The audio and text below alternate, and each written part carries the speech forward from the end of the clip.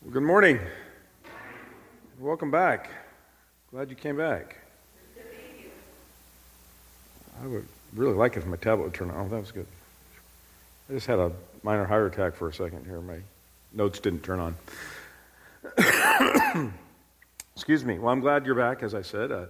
I know when we talk about things like love and loving like Christ and those things, that it's hard because we think we're doing good in some areas, and we realize, there's other areas that we're not doing so well, and it takes a lot of effort to do these things. So I know it's challenging, and that's what it's like when we read our Bible and we try to live out the Christian faith. We never get to this point in our life, or at least I haven't, where it just is natural.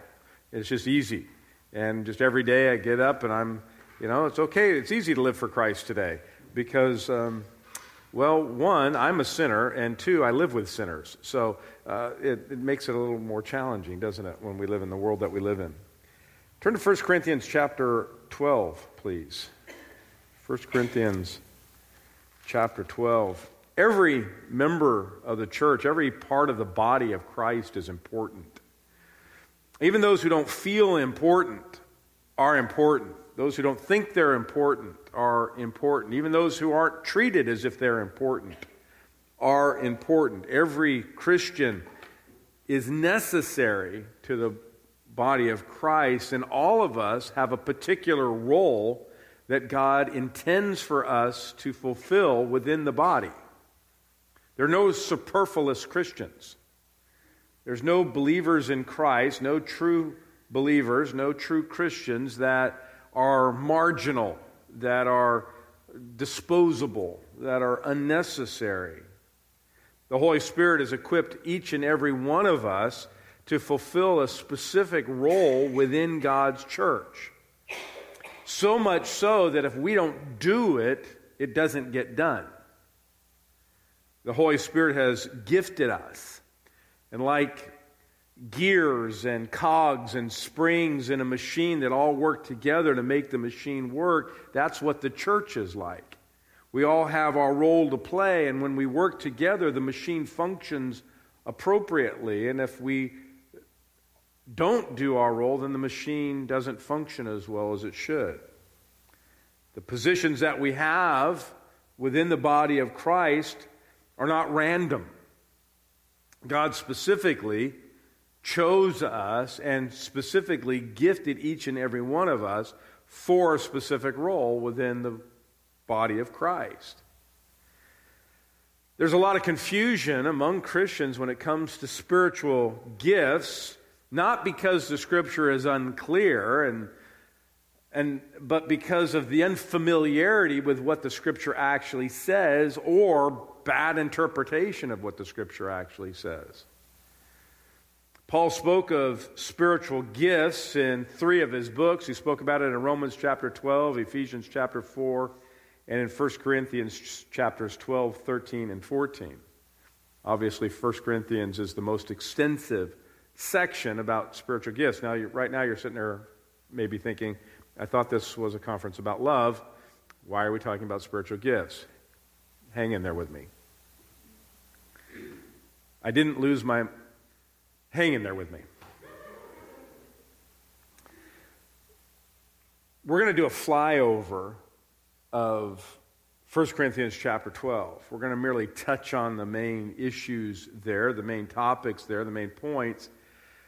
And we're going to look at the source and the purpose of spiritual gifts and the variety and the distribution of spiritual gifts and the unity and the diversity of spiritual gifts. And then we're going to land the plane in chapter 13.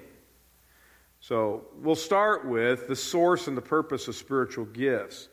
1 Corinthians chapter 12, verse 1 says, Now concerning spiritual gifts, brethren, I do not want you to be unaware.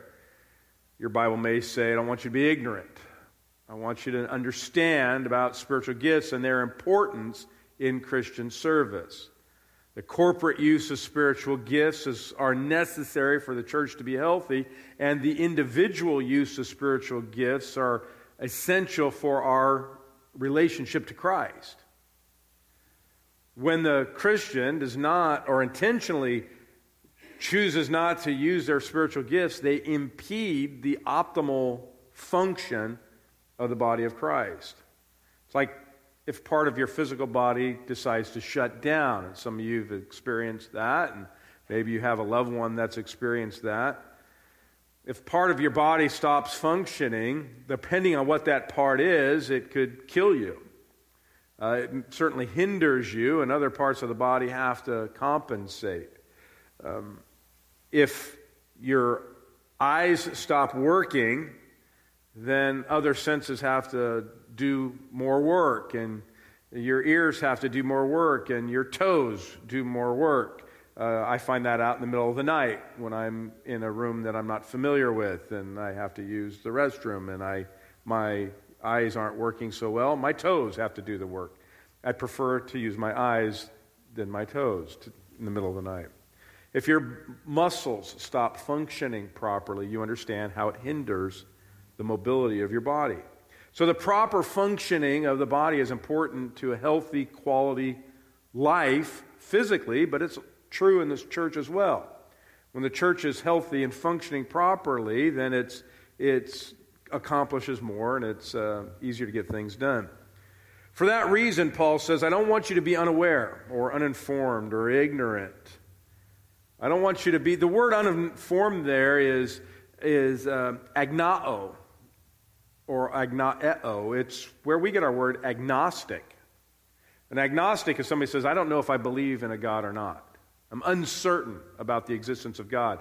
Paul is saying, I don't want you to be uncertain when it comes to spiritual gifts. I don't want you to wonder about spiritual gifts and whether or not you have them and what you should do with them. I want you to understand about spiritual gifts. They're important. In fact, it's too important for us to be ignorant about. There's some things I'm fine being ignorant about. I'm fine being ignorant about any Justin Bieber song. So that doesn't bother me at all. I don't even lose any sleep over it. But there's other things that are more important that we should not be ignorant about. Many Christians are intrigued when it comes to spiritual gifts. They want to know how to determine their giftedness.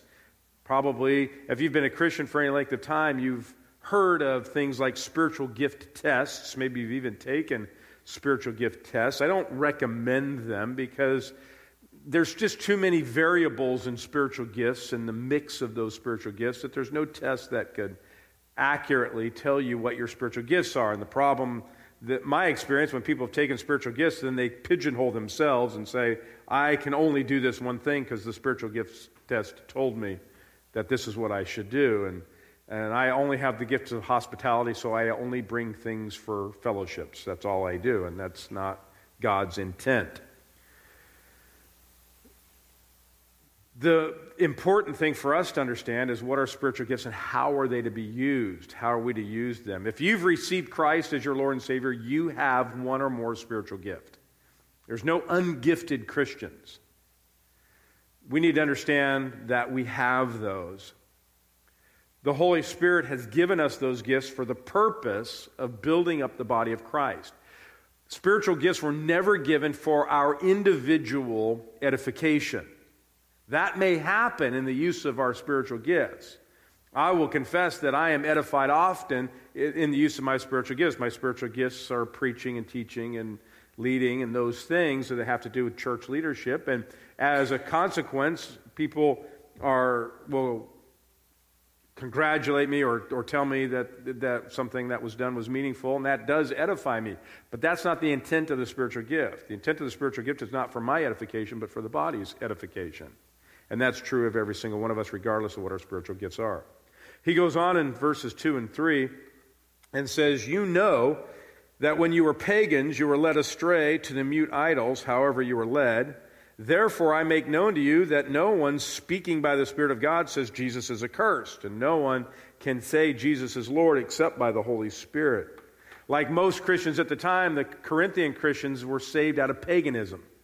And if you've ever been to ancient Corinth there in Greece, it's a beautiful location overlooking the Aegean Sea, and it's built on the hillside. But right behind ancient Corinth is this massive monolith, little mountain, and on top of that is a temple to Aphrodite. And every night in Corinth, 1,000 temple prostitutes would make their way down from the temple of Aphrodite and enter the city, and the men in the city would participate with the temple prostitutes. And Paul is talking about being saved out of that pagan world. We may not have experienced those things. You may not have experienced those things before your salvation, but you were saved out of paganism nonetheless. You were worshiping something other than God, which means we were pagans. And Paul is explaining that a believer will not curse God, and only a true believer can confess Jesus as Lord. And he goes on to explain the source of the spiritual gifts then, starting in verse 4. He says, "Now there are varieties of gifts, but the same Spirit. There are varieties of ministries, and the same Lord. There are varieties of effects, but the same God who works all things in all persons." Notice, first of all, that Paul uses all three members of the Trinity when it comes to spiritual gifts. Verse 4, there are a variety of gifts, but the same Spirit, speaking of the Holy Spirit. There are varieties of ministries, but the same Lord. That's a reference to Christ. And verse 6, there are varieties of effects, but the same God. That's a reference to God the Father, who works all things in all persons. So all members of the Trinity are involved in the gifting that we have. So we think about that for a moment. If you have a spiritual gift or spiritual gifts, all three members of the Trinity were involved in the giftedness that you have. That seems pretty significant. There are varieties of gifts. There's a list of gifts here in 1 Corinthians 12. There's also a list in Romans chapter 12 and another list in Ephesians chapter 4, and there are some mentioned in 1 Peter chapter 4. None of the lists are identical, and none of the lists are exhaustive, which means there are gifts that may be outside of the lists that we have, and we don't necessarily know exactly what they are. We want to be careful. I met a man one day who told me that he knew what I was thinking because he had the gift of discernment. I went, that's very convenient. We need to go hang out by the lottery people. So if you know what people are thinking. He was wrong, by the way, in what he thought I was thinking. When he told me, I know what's in your heart because I have the gift of discernment, I thought to myself, well, tell me what I'm thinking about you right now. The point that Paul is making is there's a variety of gifts, but they all come from the same source. We don't want to, some people use make-up gifts that are contrary to Scripture. We want to be careful about that. But the gifts that we have, specifically the gifts that are mentioned, we want to understand that the source is God. Source is not ourself. It's not something that I developed myself, it's because of my talent or something like that. It's what God has given me.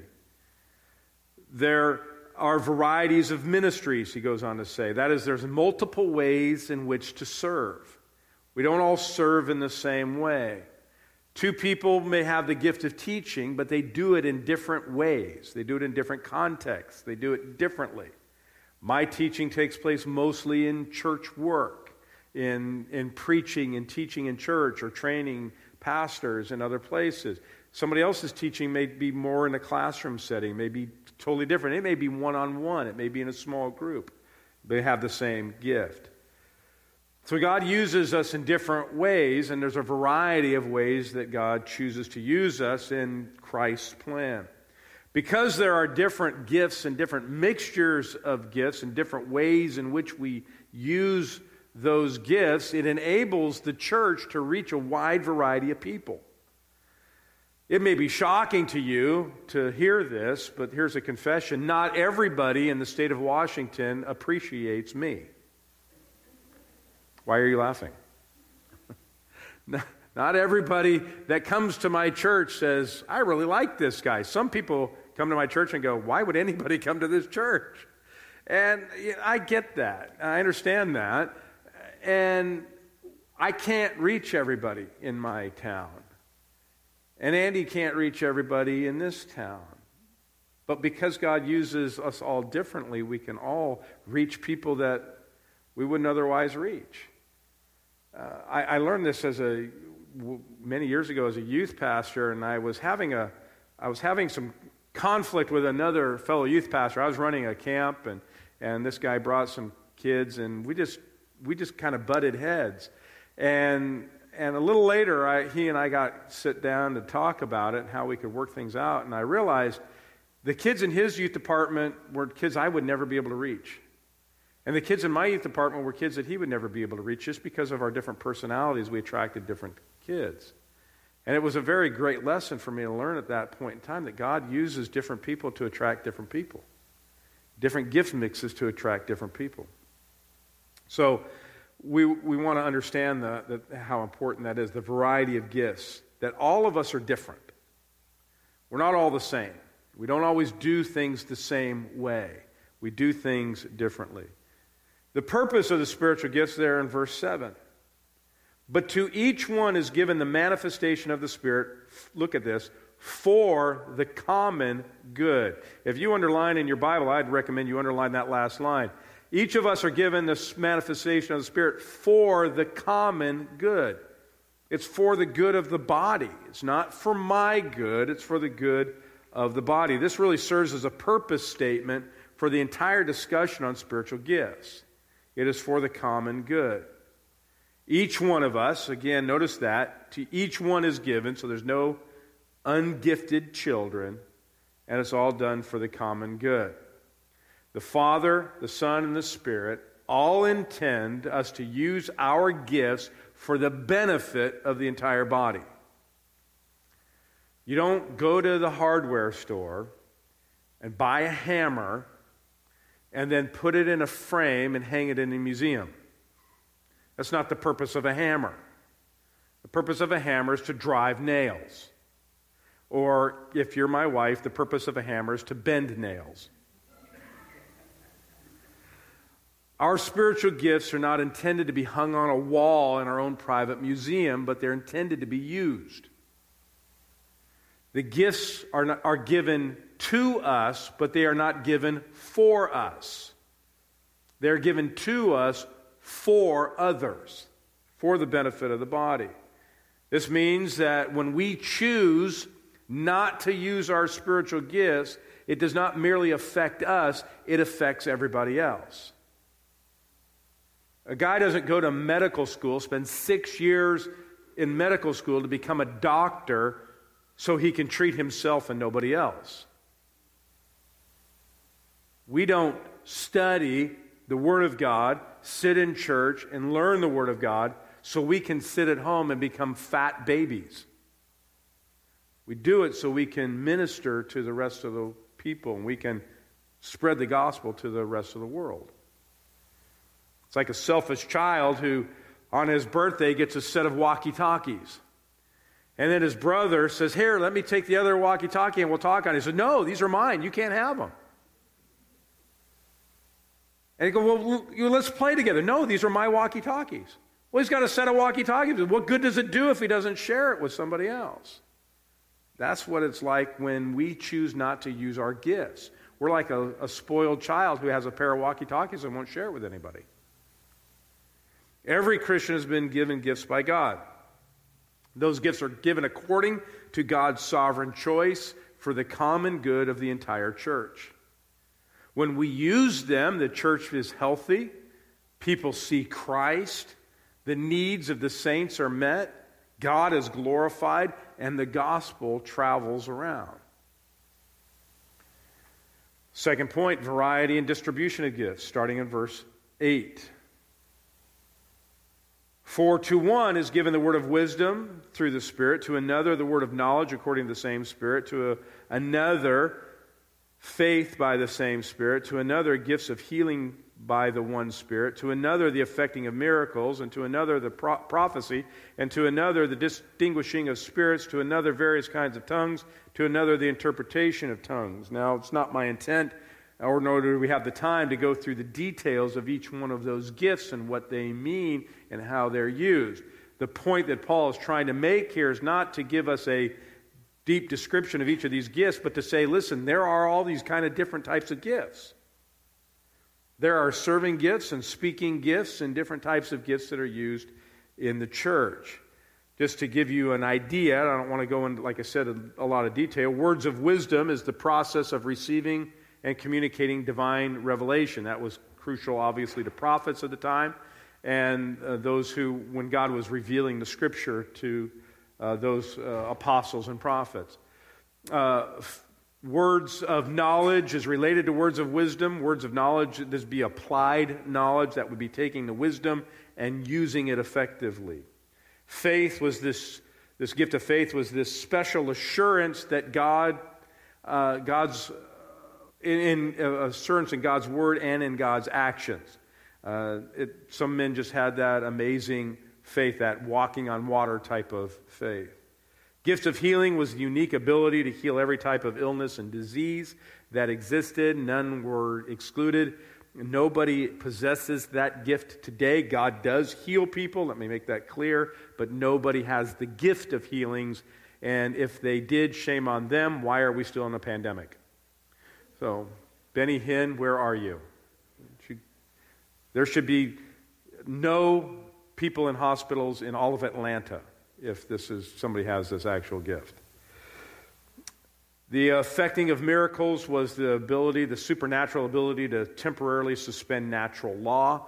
All miracles suspend natural law in some way, and nobody possesses that today. The gift of prophecy, and the way it's used in the context of 1 Corinthians 12, 13, and 14, is the proclamation of the gospel. It's not foretelling the future, it's forthtelling the truth. So it's the proclamation. The distinguishing of spirits is not the ability to read somebody's mind. It's determining good from evil. Determining good from evil. That which is good, that which comes from Christ, that which is coming from the devil. Various kinds of tongues was the ability to speak known languages at the time without having learned them for the purpose of propagating the gospel quickly throughout Asia Minor. The interpretation of tongues was the ability to understand and interpret languages that one had not previously studied, again, for the preaching of the gospel. Some of these gifts were in the early years of the church, and they don't exist anymore. I'll let Andy wrestle with that one after I leave. And aid in the rapid growth of the church. Others are still being used today. But look now at verse 11. But one and the same Spirit works all these things, distributing to each one individually just as He wills. Again, he's going back to the gifts that you have. He just rattled off some gifts. He didn't explain them all. He just rattled them off and says that the Spirit is the one who works in these things. He distributes to each one just as He desires. So whatever gifts you have are the responsibility of the Holy Spirit. It's His choice, and by the way, He never makes mistakes. So if you look and say, I don't like the gifts that I have, I want a different gift than I have. Well, it's the Holy Spirit that gave you the gifts that you have, and He doesn't make mistakes. He doesn't make errors. He didn't give you a gift and go, oh man, I didn't mean that for you. You were sitting so close to that other guy, I just gave you the wrong gift. Sorry about that. We each have a unique gift mix, as we mentioned, and God intends us to use them according to His will. Let's move on to number 3, the unity and diversity of spiritual gifts, starting in verse 12. For even as the body is one and has many members, and all the members of the body, though they are many, are one body, so also is Christ. Speaking of the unity of the body, we're a unit. We have many parts, but we are one body. The human body is made up of a number of different systems. We have a nervous system, a circulatory system, a muscular system, a skeletal system, a digestive system, a respiratory system, and many other things that have a different function that all fit together and form a body. Excuse me, my respiratory system's not working correctly. If one of those systems fail, it could kill us or cripple us. And just as the human body has many different parts, so does a church. We all have a different role to play.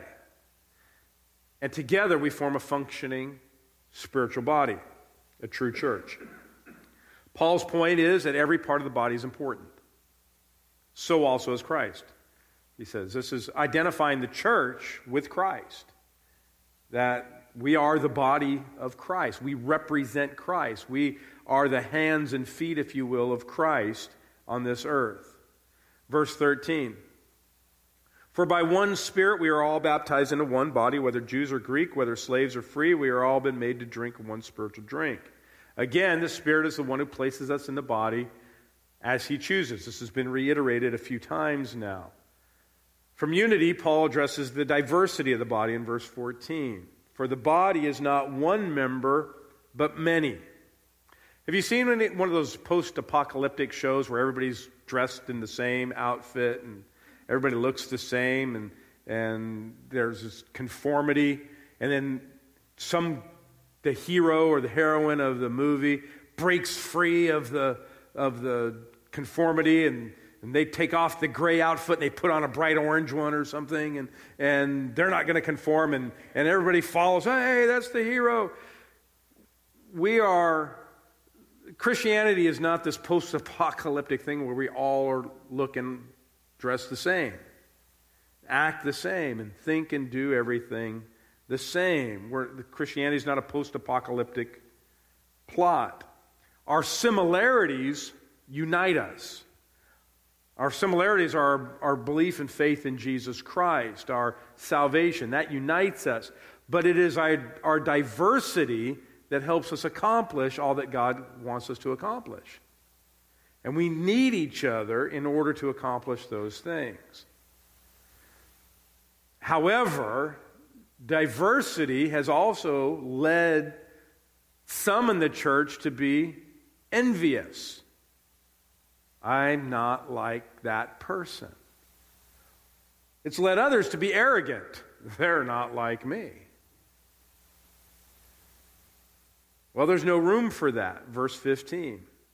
If the foot says, because I'm not a hand, I'm not a part of the body, it is not for this reason any less a part of the body. And if the ear says, because I'm not an eye, I'm not part of the body, it is not for this reason any less a part of the body. There's no room for envy, no room for saying, well, I'm not important. I'm not a hand. I'm just a foot. And people keep me in the dark. Stinks being a foot. I don't want to be a foot. I want to be a hand. Hands are for greeting. Hi. Nobody says, hey, give me a high foot. We don't shake feet. Shake hands. How do you like that? Oh, that's great. Nobody goes, hey, 2 toes up. I want to be a hand. Well, I'm just an ear. I'm not an eye. Just hang here on the side of the head. Nobody pays attention. The only way we get attention in the ears is you got to punch a hole in it and hang something from it. The eyes are the window to the soul. Nobody says, let me look longingly into your ear. We don't say the ears have it. We say the eyes have it. No. I'm not important. There's no room for envy. Despite the discontentment of some parts of the body, it doesn't make them any less a part of the body. It only makes them a discontented part of the body. They're still part of the body. The diversity is necessary. Look at verse 7. If the whole body were an eye, where would the hearing be? If the whole were hearing, where would the sense of smell be? We can't all be the same part. Imagine, Sunday comes and Andy and I are standing out in the parking lot and his car drives up and opens the door and out comes a 6-foot blue eye. I look at Andy and I go, what's that? And Andy says, it's an eye. I go, I don't understand. What is it? Why is it here? And Andy says, why are you whispering? It's an eye. It can't hear you. Well, what if it can read my lips? If we're all the same, then we accomplish nothing. So there's no room for being envious of one another. I wish I had their gifts. It's not fair. I'm not important because I'm just an ear or I'm a toe. If I were a hand or an eye, then I'd be something. Paul's saying that's not true. Moreover, we are who we are because of God's design. Look at verse 18. But now God has placed the members, each one of them, in the body just as He desired. This is the will of the Father, the Son, and the Spirit. This is God's desire. Verse 19. If they were all one member, where would the body be? But now there are many members in one body. That it's the diversity that makes up the body. To be content to have a different gift makes us a functional part of the body. And just as there's no room for envy, there's no room for arrogance either. We don't consider our gifts to be superior to everybody else's or to anyone else's. Just because I'm the voice in my church, I'm the face that people see, and I apologize for that right now. Just because I'm the one that people have to look at on a Sunday and get to hear doesn't mean that I'm the most important part of the body. And I don't want everybody else to exalt me. You know, if you've ever been to Europe in churches, you see this is the pulpit, and you know that. Many of them are really high, so they're really looking down on people, and everybody's looking up. Oh my God! There was the idea of this separation to look up at the person. That's not God's design. Look at verse 21. The eye cannot say to the hand, I have no need of you. Or again, the head to the feet, I have no need of you. We don't get to say, listen, you're not important. I'm the most important thing. You're just a toe. You're not necessary. There's no room for that. On the contrary, verse 22, it is much truer that the members of the body which seem to be weaker are necessary. Hey, I'm a hand. Yeah, you can't do anything without the hand. Oh, want to bet? Try doing something without the liver. Try doing something without the heart. You can't, those areas that seem to be less honorable, we bestow more abundant honor. God did that in the design of the body. He took the most important parts of your body and surrounded them with a rib cage and then put muscle and flesh around them to protect them.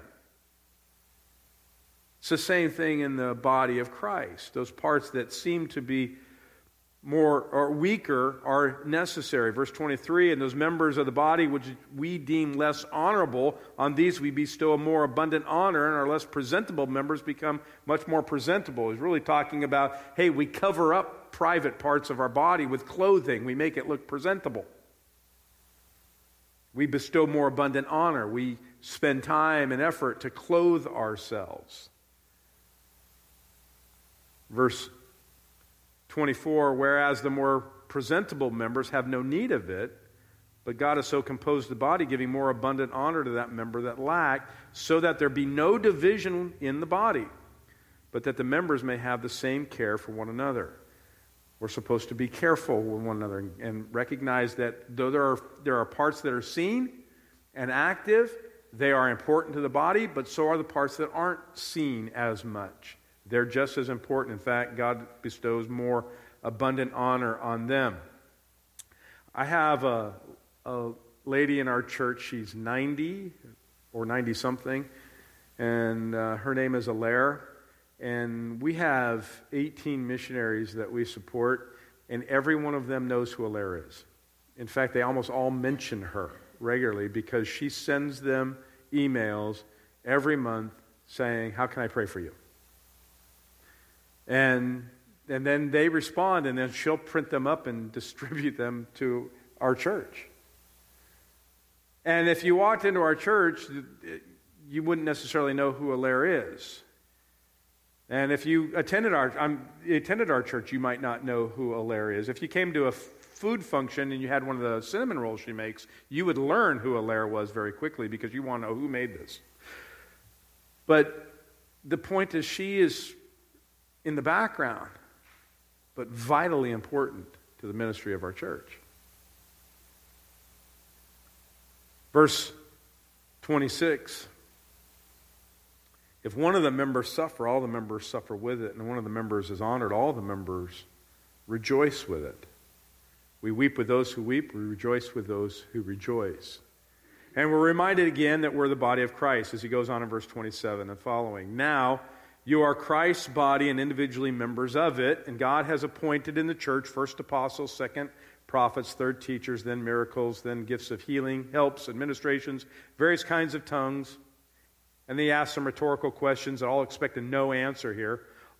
All are not apostles, are they? No. All are not prophets, are they? No. All are not teachers, are they? No. All are not workers of miracles, are they? All do not have the gift of healings, do they? All do not speak with tongues, do they? All do not interpret, do they? His point is, not everybody has the same gift. Again, he's made this very clear. He's spent an entire chapter telling us the importance of spiritual gifts. Everybody has them. They come from God the Father, Son, and the Holy Spirit, according to his will. Each of us have these gifts. They are vital to the part of the church, to the function of the church. No one has a right to be envious. No one has a right to be arrogant. All of these things are important. And he closes out this section in verse 31, says, but earnestly desire the greater gifts, and I will show you a more excellent way. As important as spiritual gifts are, he says, these are vital to the body. They are so important. They're just like every other, like a human body. We are all vital to the body of Christ. Each of us plays an important role. No one is superfluous. These are all significant, but with that in mind, I want to show you a more excellent way.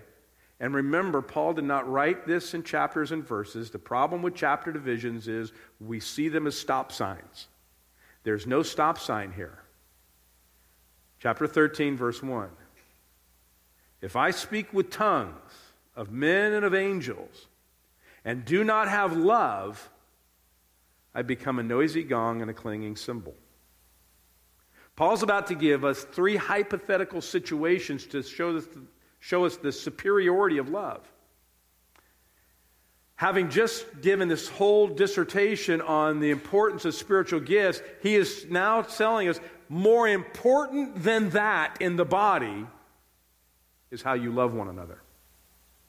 He's not saying don't use your gifts. He's just made it clear we need to use them. But more important than that is how we love one another. The first hypothetical scenario there in verse 1, if I speak with the tongues of men and of angels. He uses the plural there for tongues, and he's speaking of languages, multiple languages. If I speak with the languages that people speak. Now, in the time of Christ, it is almost certain that Paul knew Hebrew, knew Greek, and knew Aramaic. It's almost certain that he knew at least 3 languages. And you know, if somebody knows 3 languages, we say they are multilingual, right? And what do we call somebody that knows 2 languages? They are bilingual. And if they know 1 language, they are American.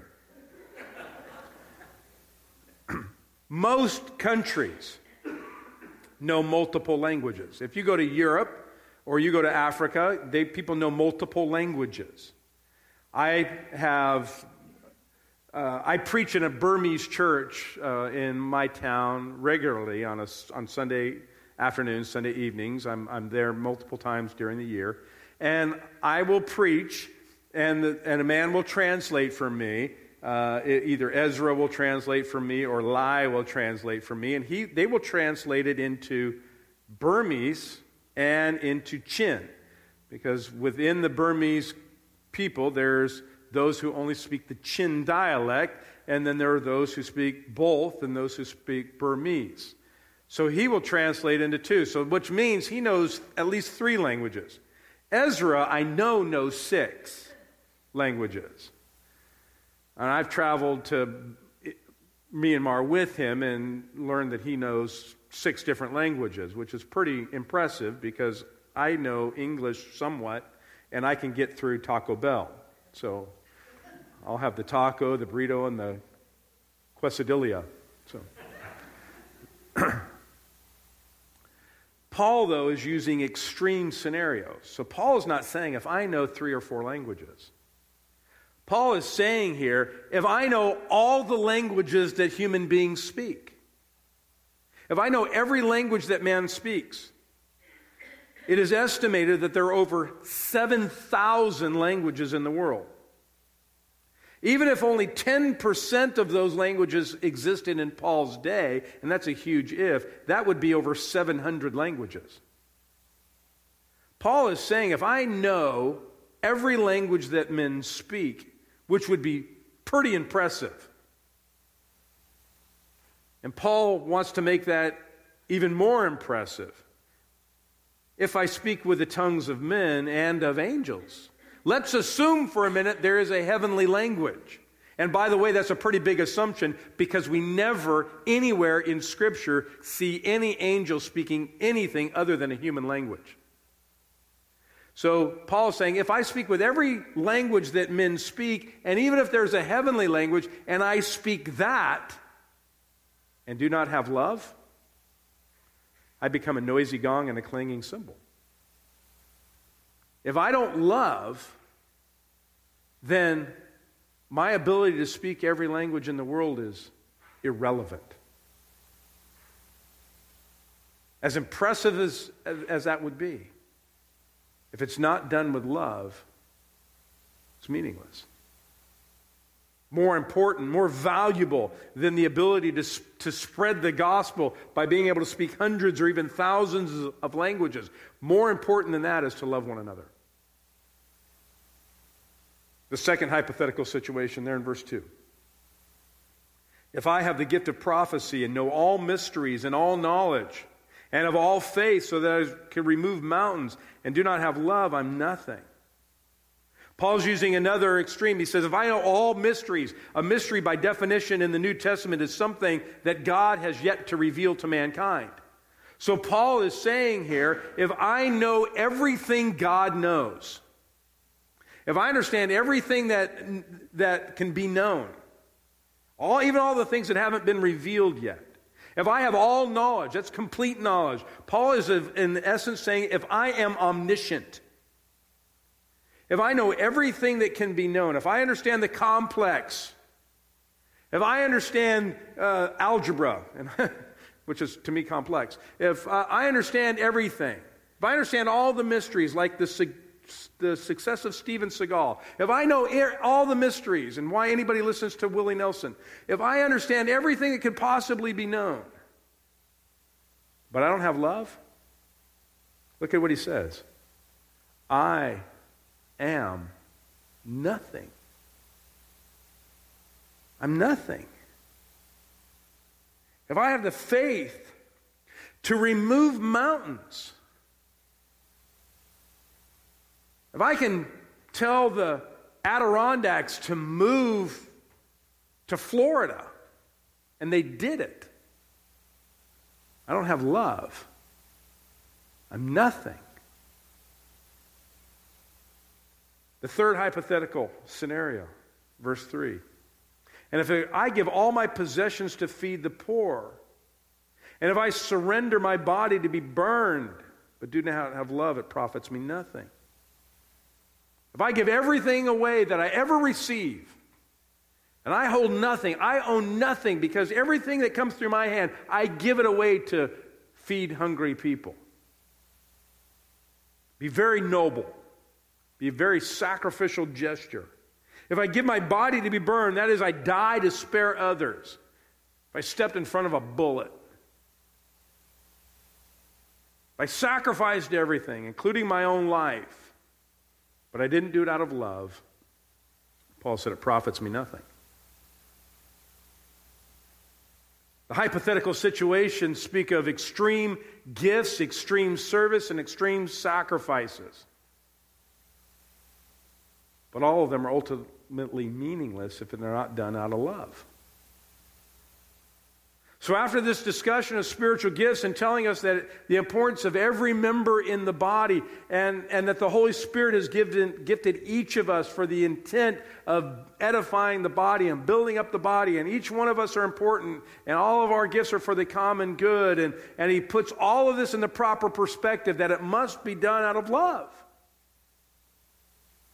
Because despite how gifted we are, despite what we're able to do, if we had the extreme giftedness, if we were extremely sacrificial, if we had extreme wisdom, but we don't do it out of love, it's worthless.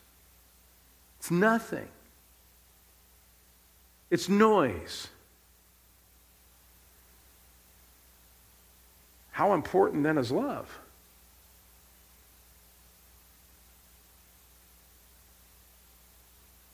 I think preaching the Word is awfully important. We're told throughout the Scripture, throughout the New Testament, to do that. This proclamation of the gospel is important. But if I don't do it out of love, it's just noise. Serving in this church is important. It's vital. It's crucial to the function of this church. It's crucial to the success of the ministry in West Sand Lake and around the world. But Jesus Christ would rather you do nothing and love one another than do everything but don't do it in love. How important is love? By this all men will know that you are my disciples, when you have love for one another.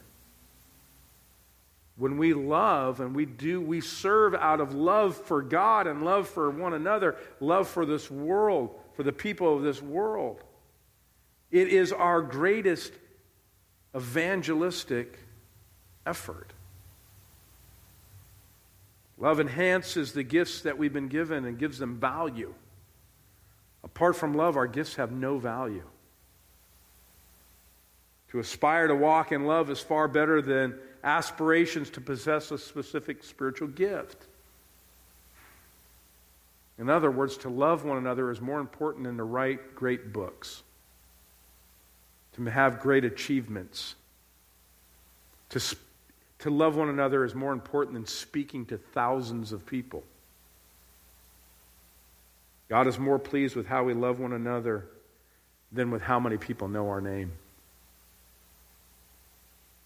It's better to love one another and serve behind the scenes than to be a great church leader.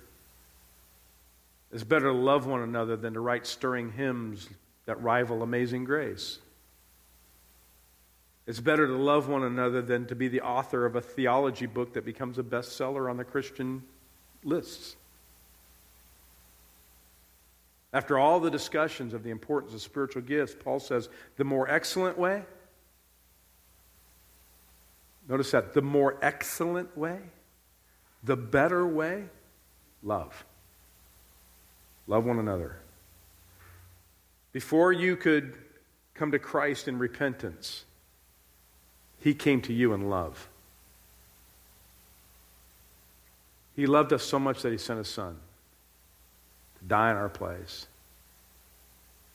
The most important thing that you and I can do in our service to God is to love one another. There's nothing more important. To love God and to love one another. It has to start there. That's the foundation of our Christian service. Let's pray. Our Heavenly Father, we thank you that you loved us when we were still sinners. And Father, we see the exaltation in your word of what it means to love one another, and we recognize it's a challenge for us. It's a challenge, Father, because we seek to do it in our own flesh, and we recognize that it's hard to do that. Impossible, really, to do it in our own flesh. And Father, we are dependent upon your Spirit. And we're dependent upon you to work in our life and to conform us to the image of Christ and to change our attitudes and to change our actions to be ones that love you and love one another first and foremost. Father, help us to recognize that this is crucial to who we are in Christ. Father, may you glorify yourself. We pray these things in Jesus' name. Amen.